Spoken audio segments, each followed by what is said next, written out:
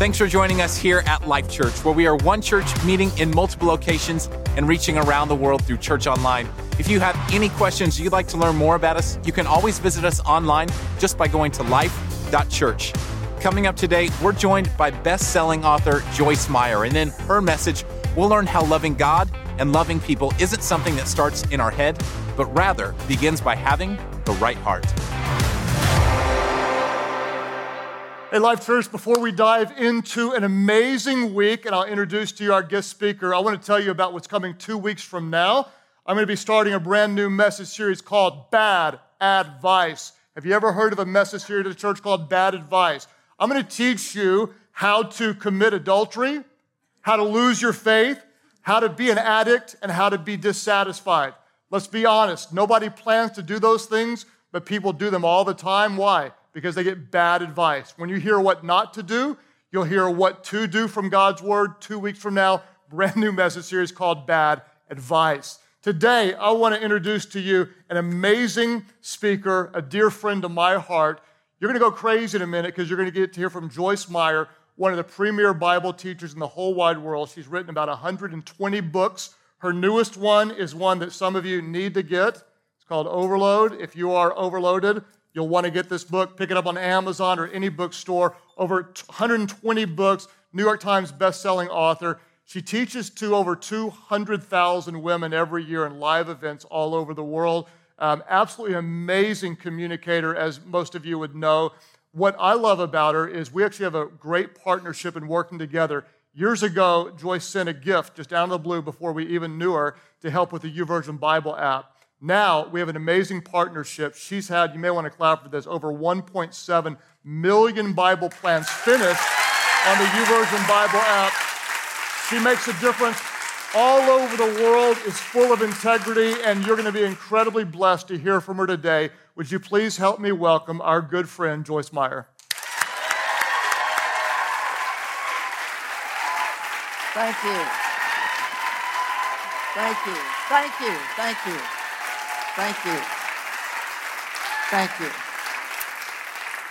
Well, it's a great opportunity to be here. You guys have such an amazingly awesome church.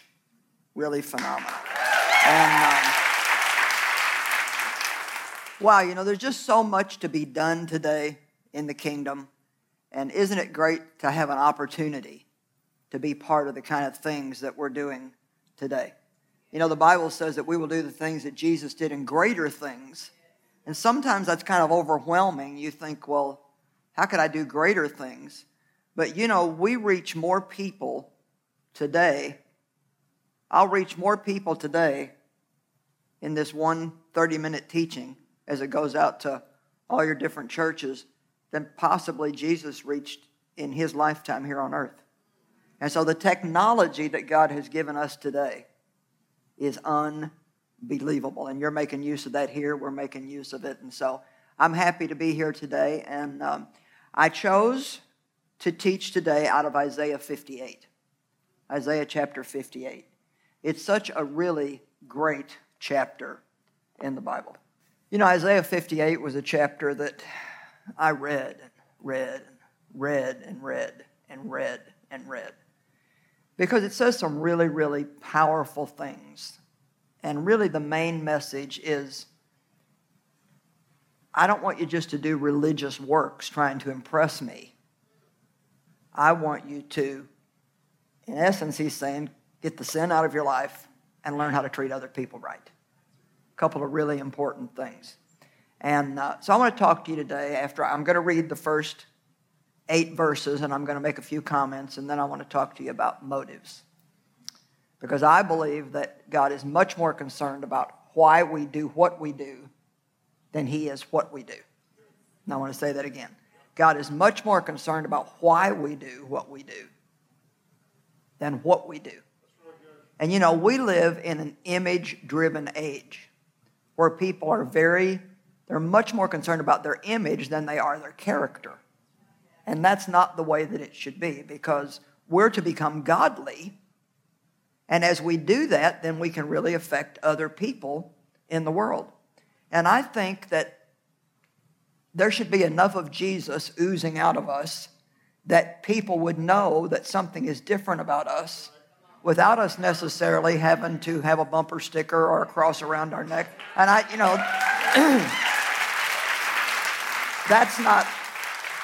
there's nothing wrong with that, but there is something wrong with it if that's what we have and we don't have the character to back it up. And so I kind of challenged myself that maybe just over the next couple of months, I just want to kind of go back again to something that I've done in the past, and just maybe everything I do for the next couple of months, I just want to take a moment to say to myself, now, why am I doing this? See, why am I here today? It's not that I am here, but why am I here today?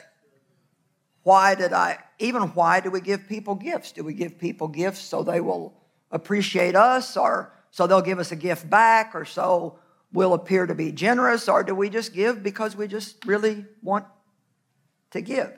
I tell you, if you want to get a room full of quiet people, you start talking about motives, because you can see people just all of a sudden get real deep. It's like, because I don't really think we think about it that much.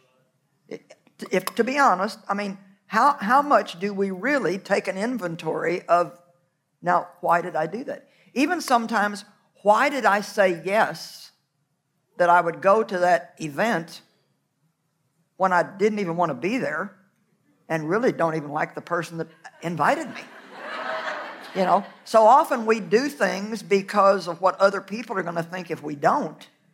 And that's one of the things that causes so much overload and stress in people's lives, is doing all kinds of things that there's no real anointing or no grace from God on them to do.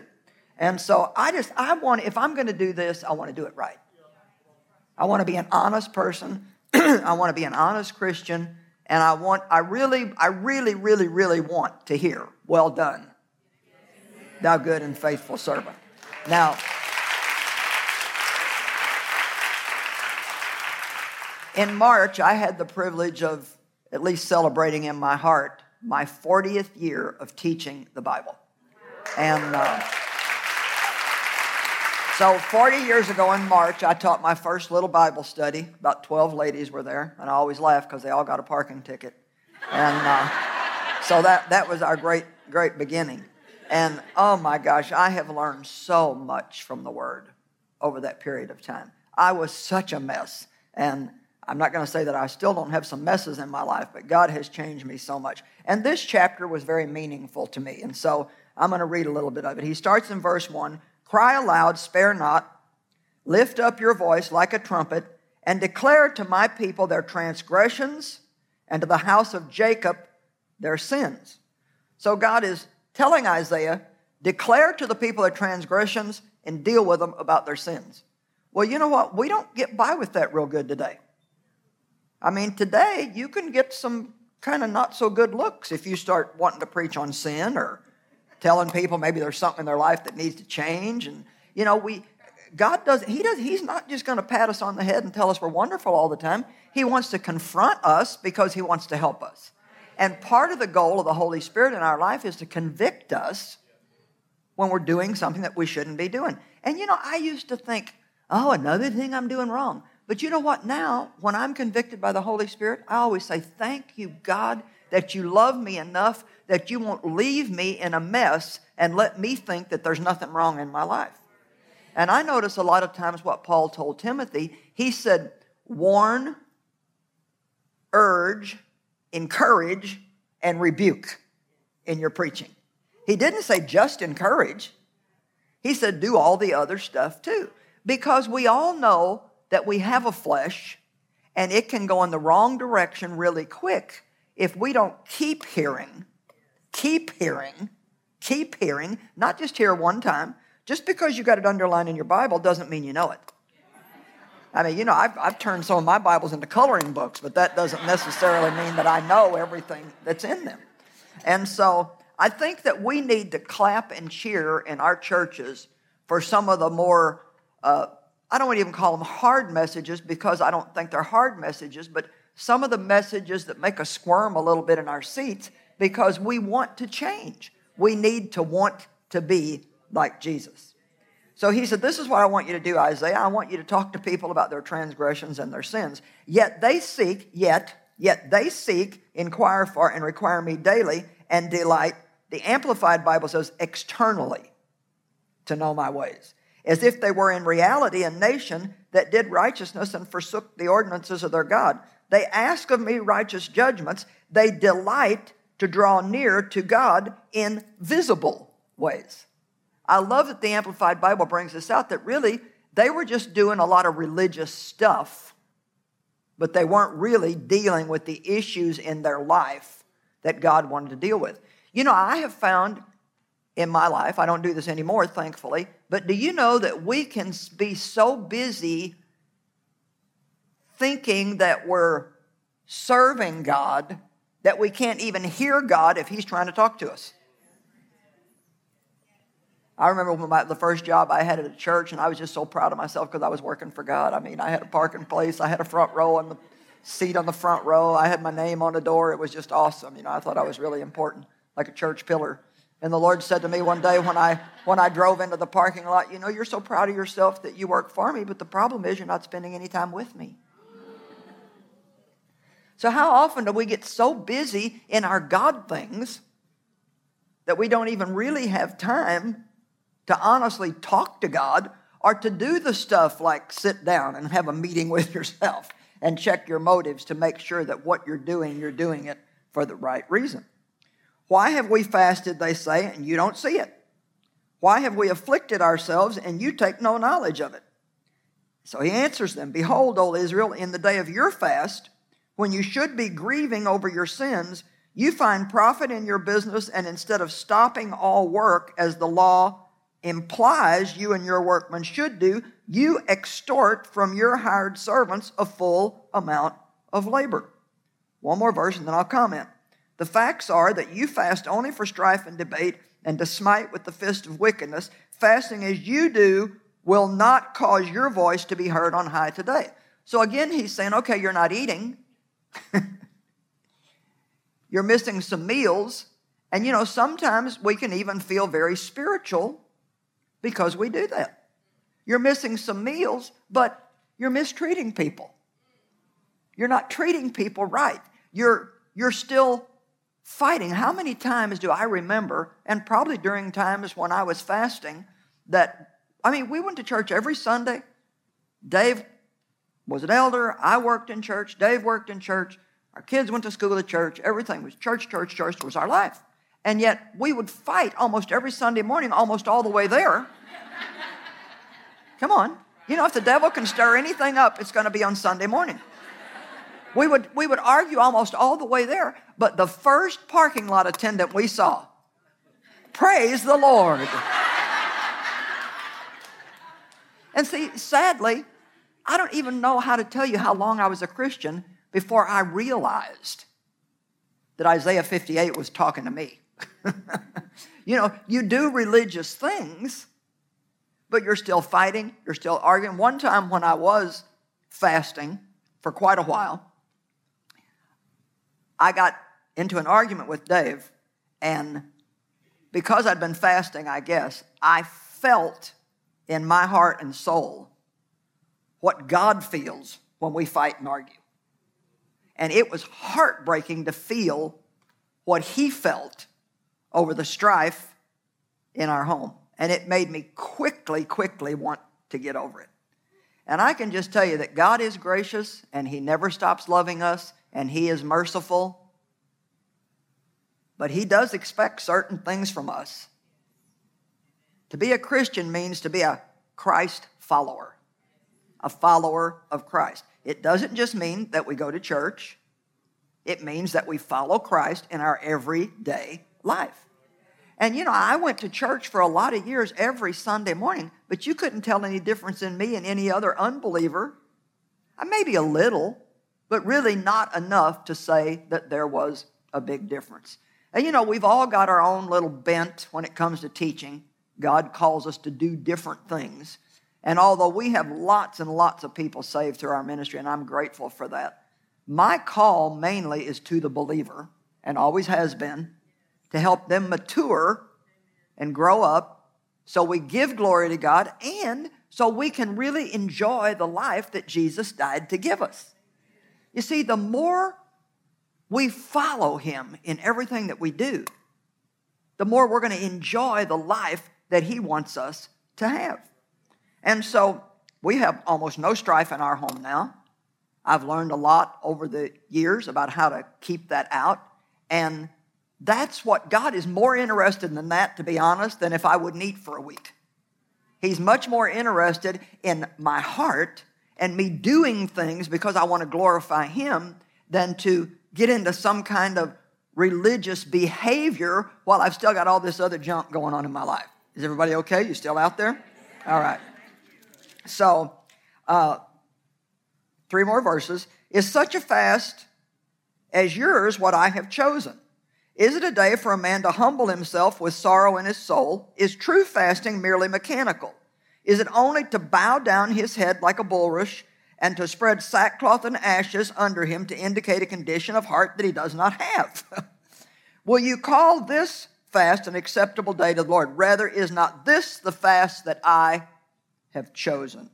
Now, I don't mean to say that, God never wants us to miss a few meals while we're fasting.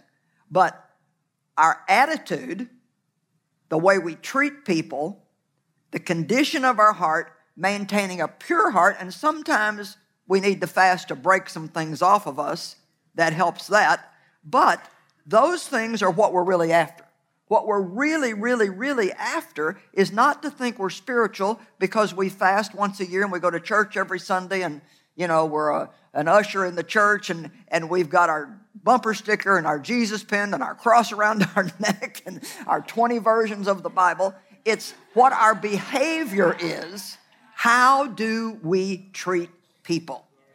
I can tell you that the most important thing to God is how do we treat people. That says more about us than absolutely anything else. This is the fast that I have chosen, to loose the bonds of wickedness, to undo the bands of the yoke, to let the oppressed go free, and that you break every enslaving yoke. So he's basically saying, get the junk out of your life and start treating people right. I'm just trying to put it in a nutshell here. Get the junk out of your life and treat people right. Is it not, this is so important to God, is it not to divide your bread with the hungry, to bring the homeless poor into your house, and when you see the naked that you cover him, and I love this part, this is going to be good for somebody, and that you hide not yourself from the needs of your own flesh and blood. You say, now what's that talking about? Well, he's saying, feed the hungry, do good works, help the poor, and while you're busy doing all these other things in ministry for other people, let's don't forget your own family.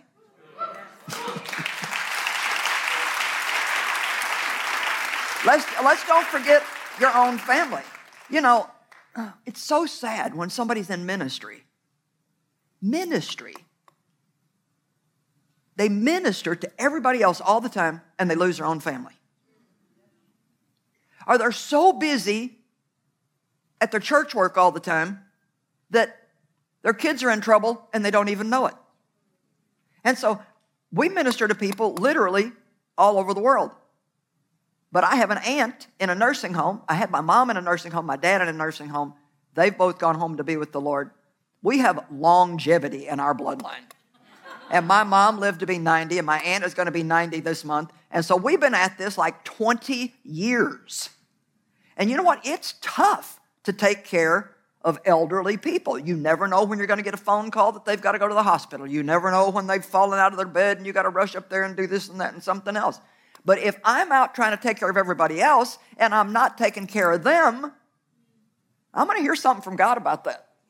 Because that's my responsibility, to make sure that I take care of my own flesh and blood. I traveled a lot, but I always wanted my kids to know you can call me anywhere I'm at, anytime, because I'm always here for you. So let's make sure that we also take care of our own families. And I believe that we need to be told things like this, because I think sometimes, and maybe not so much today as years back, but when I first kind of got into the Spirit-filled move of God, I heard so much about ministry. What's your gift? Get in ministry. What's your gift? That seemed to be all anybody cared about was what's your gift. And I think a lot of people got so caught up in that they really weren't paying proper attention to their family. So It may not be a word for you, but when I read this in Isaiah 58, it was a word for me. Let's don't forget, while you're helping everybody else, to make sure you also take care of your family. Last verse, then shall your light break forth like the morning, and your healing, your restoration, and the power of a new life shall spring forth speedily. Your righteousness, your rightness, your justice, your right relationship with God shall go before you, conducting you to peace and prosperity, and the glory of the Lord shall be your rear guard. Then you shall call, and the Lord will answer. You shall cry, and he will say, here I am. Wow, is that awesome? All the things that we want. I need to be healed. I need more prosperity. Why aren't my prayers answered quicker? Where's the power? I want a new life.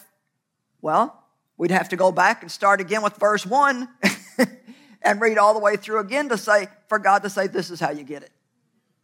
This is how you get it. Pay attention to the things that are going on in your life. You know, I'm writing a book right now where I've used the scripture a lot in Ephesians 5 where it says, look carefully how you live. And I think we need to do that. I think that we need to take the time sometimes to take little personal inventories.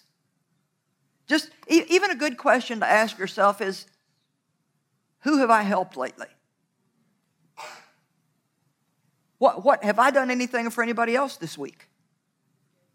Did I bless anybody at church on Sunday, or did I go just to get my blessing? Did I ask, have I been praying for God to meet that need when I could easily meet it myself, but just don't want to let go of the money?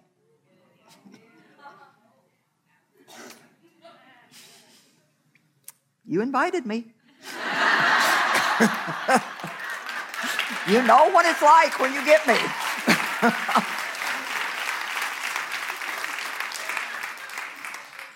I was praying one day, praying to God, and he interrupted me.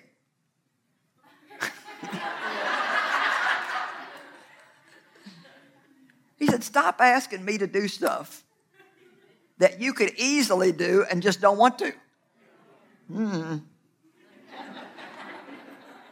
Oh, God, sister so-and-so's 2 months behind on her rent. Would you please provide her rent? Well, Joyce, you could pay her rent. You know? See, there's a lot of things that we just, I'll go on. God is more interested in us having pure hearts than he is in our religious works. The pure in heart are those who do what they do with pure motives. Now, I'll tell you, interestingly enough, probably at least 39 and a half years ago, and I'm grateful that he did, one of the first things that I can remember God dealing with me about as I began to study the Word was this thing about motives. And so I don't know, maybe I just had a whole bunch of bad ones and he had to get to me early, but it's been something that's been important to me all throughout my ministry. Another thing that's been important to me is helping the poor, because I think they go hand in hand. Jesus not only preached the gospel, but he also had a practical application to it all the time by helping people. And so we've always kind of been involved in that. Now we get to be involved on a worldwide scale. But scriptures that I have loved are in 1 Corinthians 3, 10 through 15. And Paul starts out and says that according to the grace of God, I laid a foundation in your life. And now another man is building upon it, but let each man be careful how he builds. Verse 11, he says, no foundation can be laid in our life but that of Jesus Christ the Messiah. So he is the foundation of our life. He's the foundation for everything that we're doing here. Only reason why we're here today is because of what Jesus has done in our life. But then he says, we build on that foundation. We are working with the Holy Spirit, erecting a building, a life that he can work through. So now he says, but if anyone builds on the foundation, very good thing here, whether it be with gold, silver, precious stones, wood, hay, or straw. So we've got a lot of choices about what kind of life we want to build. We can build with the most precious metal, gold, or we can come down a little notch and do it with silver. We can throw in a few jewels, or we can get down to stones, wood, and even straw. And so I think it's interesting that we get choices of material. Now listen to this. The work of each one will become plainly, openly known and shown for what it is. For the day of Christ will disclose it and reveal it, because it will be revealed with fire. Now the way I look at that is in Revelation it says that Jesus had flames of fire coming out of his eyes. And I think when we stand before Christ, this is what I think, that the fire of his love will burn up everything in our life. All the works in our life that were impure will be burned up, and the only ones that will be left that will get any rewards for it all are the pure ones. Now, we're not going to be judged on salvation. If you're a believer in Jesus Christ, then your name's in the Lamb's Book of Life. Nobody's going to ask about that. But the Bible says clearly that we will be judged on our works, the worth and the value of our works, and that we will receive rewards according to those works. So the bottom line is I'm totally wasting my time. If I'm here today for the wrong reason, then I might impress you, I might even impress myself, but that's like that one gets zapped when I stand before Jesus. It's like, that one's gone. Let me give you a practical example. Many years ago, 35 years ago, I love when I can tell these stories of myself and say it was 35 years ago. It sounds like I've improved so much. Cute little funny story, you'll get it. Went to the nail shop to get my nails done. This was back in the days when everybody wore rhinestone Jesus pins that were about yay big. I don't know. Did any of you ever have one of those? Anybody besides me? Don't tell me I'm that old. Come on. See, it's all of us. We had those. See? Big rhinestone Jesus pins, and everybody wore them on their clothes. So I was getting my nails done. A girl was waiting, get her nails done. We were talking. She was a nurse. She was a Christian. She was talking about how hard it was to be in the hospital and see all these people so sick and not be able to have a rule in the hospital that you can't talk about God, you can't preach to people, and so on and so forth. So I got this idea that I should give her this Jesus pin and tell her, well, if you wear this on your uniform, it's going to really show up on your white uniform. And just when you bend over to minister to the people, the name of Jesus will really bless them. I mean, the idea was God. It was a good idea.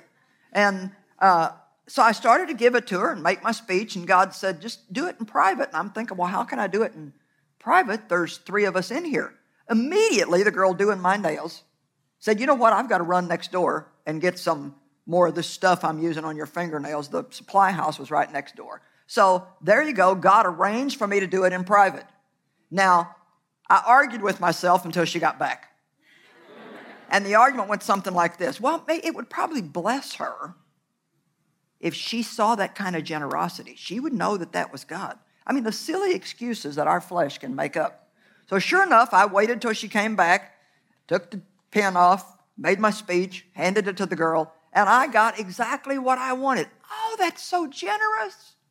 You are so amazing. Oh my gosh, I felt so good about myself. I felt so spiritual. Went to walk out of the shop, and God said, I hope you enjoyed that, because that's all you're getting. See, we lose the reward that God wants to give us when we try to get one for ourselves. Matthew 6 is another example. When you give, don't blow a trumpet like the hypocrites do. When you pray, do it in secret. That doesn't necessarily mean you got to always go get in the closet, but it means don't. You know how hard it is? Maybe you can tell me. How hard is it when you pray for somebody, for God to do something in their life, and then they come to you all excited about the miracle that God has done? How hard is it not to say, I prayed for that? I mean, I still have a hard time with that sometimes. About a week ago, somebody told me something that God did for them, and I had just prayed for it. And I so wanted to say, my gosh, I prayed for that last week. And see, when we do that, it takes the attention off of God.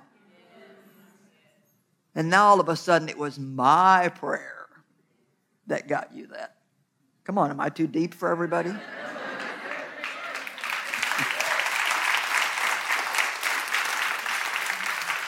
You know, when you've only got 30 minutes, you got to get down to it. You can't. I didn't have time for any sugar. the work of each one will become plainly known.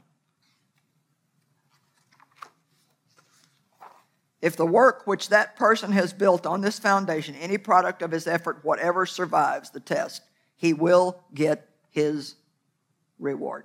Let's talk about a few of the wrong reasons to do things. Don't do things thinking that if we do these things, then God's going to owe us something. And we don't necessarily think it out that plainly, but how about when you have trouble in your life and you find yourself saying, well, God, I've been faithful. Well, I've been preaching for 25 years. How could you let that happen to me? See, God doesn't owe us anything. I mean, He really doesn't. Every single thing that God does for us, we are blessed beyond measure that He did it for us. Amen? And I'll never remember a story that a man told me. This just got me. He had prayed for his son who was sick and was dying with cancer, I think, and the boy ended up going to heaven, and so he was mad at God. He was like, "Why? I've served you all these years, and I don't know how you could let this happen." And they kind of shook his fist and said, "God, where were you when my son died?" And he said that the thing that the Lord spoke to his heart was, "I was the same place I was when mine died." Oh my gosh.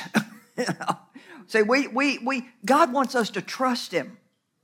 He doesn't want us to have answers to everything. He wants us to trust Him and to realize, God, you don't owe me anything. If I get up and pray 5 hours every morning, I'm doing that by the grace of God. God doesn't owe me anything. He doesn't owe me anything for teaching the Word for 40 years. What a privilege it's been to be called to teach the Word of God. So when we find ourselves starting to think, well, now I deserve this because of all these things that I've done, that's kind of like a warning bell going off saying, and I'll just say out loud, God, I don't deserve anything. Everything you give me is a gift. When we find ourselves doing things to impress other people, that's not a good reason to do it. If I say yes to something when my heart is saying no, then I'm not following the leadership of the Holy Spirit. I'm doing it because I want to please that person. And we can't be God pleasers and man pleasers. We have to make a choice about which we're going to be. Amen? There's so many good reasons to do things. Just keep in mind, you do something because you love God. You do it because He said to do it in His Word. You do it because you love somebody else. I think God's always up for that. But let's make sure that our motives are right in what we do.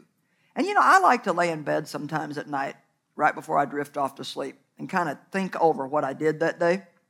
Got up this morning, brushed my teeth, had breakfast, studied the Word, my little routine that I do, and then kind of go through my day. And that honestly is a good time to just maybe say to the Lord, if I did anything today with a wrong motive, then show it to me, because I want all my motives to be right. Everybody here, you have a good heart or you wouldn't be here. But I'm telling you, the flesh can sneak up on us, and it can do it quick if we don't have bucket loads full of the truth coming into our life. And so I hope this helps you. I'm glad to have had the chance to speak to you today. God bless you. Let me pray. Father, thank you for the people today and the word that you gave us. And it helps me. It helps me to hear this. I'm grateful to get to preach it and hear it. So thank you, Lord. In Jesus' name, amen. Thank you.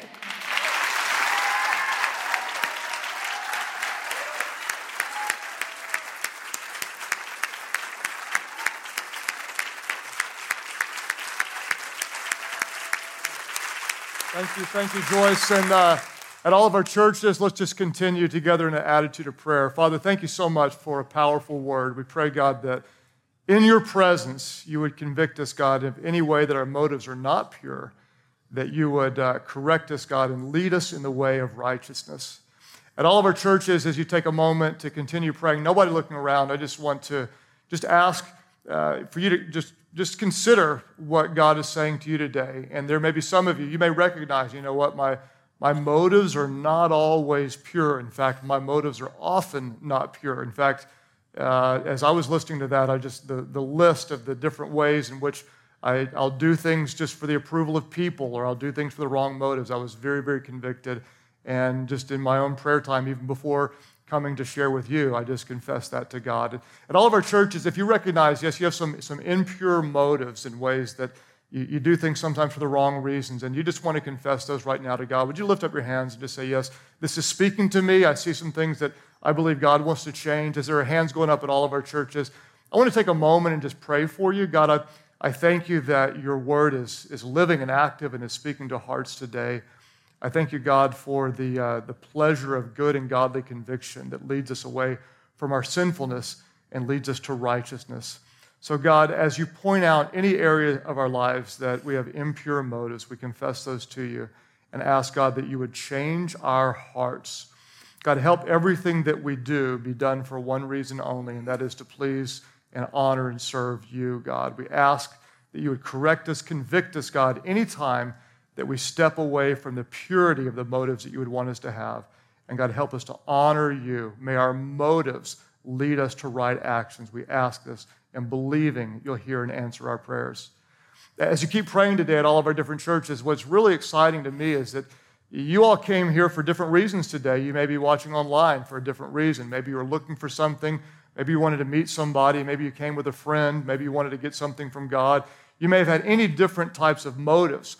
But what you may recognize right now is, like Joyce talked about, you may have some religious activity, but you may not be intimate with God. In fact, there may be many of you, you recognize right now that you have a deep spiritual need. And while you may be in a spiritual place, you may not actually have a spiritual relationship with God. What do? Call it what it is. Recognize that you need his forgiveness. Recognize that you need his grace. Recognize that you need salvation. And I want to encourage you at all of our churches, if that's you, simply to call on him today in the purest of motives. Say, I need your forgiveness. Would you forgive me for anything and everything that I've done? And let's be honest, all of us have sinned. You have, I have, we all have. Scripture is very clear that all of us have sinned and fall short of God's standard. The good news is that God loved you so much that he became one of you in the person of his son, Jesus, who was born of a virgin, lived without sin, lived a perfect life, and died the most brutal death on the cross. Why? So he could be the perfect sacrifice for the forgiveness of our sins. At all of our churches, there are those of you, you're recognizing, I need his forgiveness. I need his grace. When you call on him today, you will be saved, you will be forgiven, you will be made new. At all of our churches, those who say, yes, that's me. I need his forgiveness. I turn to him. I call on Jesus today. I give him my life. If that's your prayer today, lift up your hands high right now. At all of our churches, say, yes, Jesus, I surrender to you. Those of you at church online, you click right below me. As we have hands going up at all of our churches, I would encourage you just to pray aloud with those around you. Simply pray, Heavenly Father, forgive me of my sins.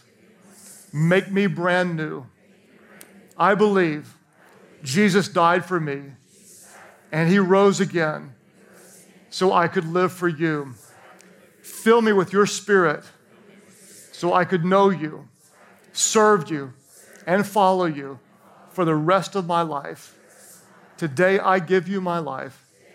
In Jesus' name I pray. And everybody took a moment to celebrate those born into the family of God.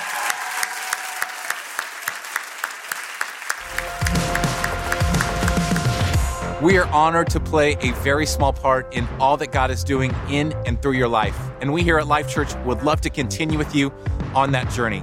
To find out what your next steps could be in your relationship with Christ, all you have to do is go to life.church/next. And one great next step you can take is by starting the all-new 14-day reading plan from Joyce Meyer on the YouVersion Bible app. Just open up the app and search for the reading plan called Closer to God, and you can start reading today. You know, here at Life Church, we love to say that we are spiritual contributors, not just spiritual consumers. And one of the greatest contributors we have inside of our church is named Georgia from Life Church South Tulsa, who not only grows in her faith, but lives it out. I'm extroverted. I tell myself I am. Okay. Scratch, cut, loop. Okay. Hey guys, my name is Georgia and I'm a spiritual contributor. I think honestly one of the biggest steps in my faith was realizing there's a difference between relationship and religion. Relationship is truly understanding what Jesus did for us, and honestly that is the secret to happiness. I can't help but give everything I have to him.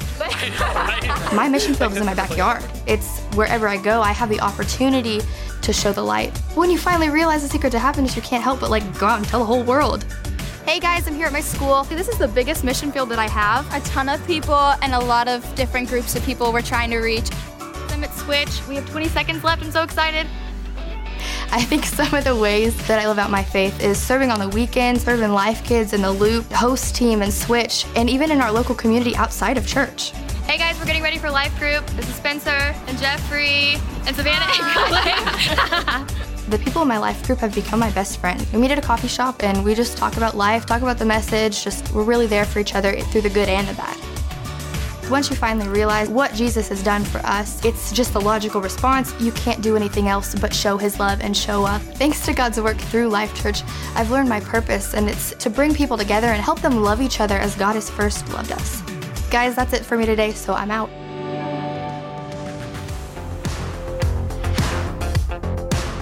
Amazing life change stories like Georgia's are the reason behind everything that we do here at Life Church. And if you have a great life change story, we'd love to hear about it. Simply send us an email to stories@life.church. Our mission here is to lead people to become fully devoted followers of Christ, and we do all of it because we believe whoever finds God truly finds life.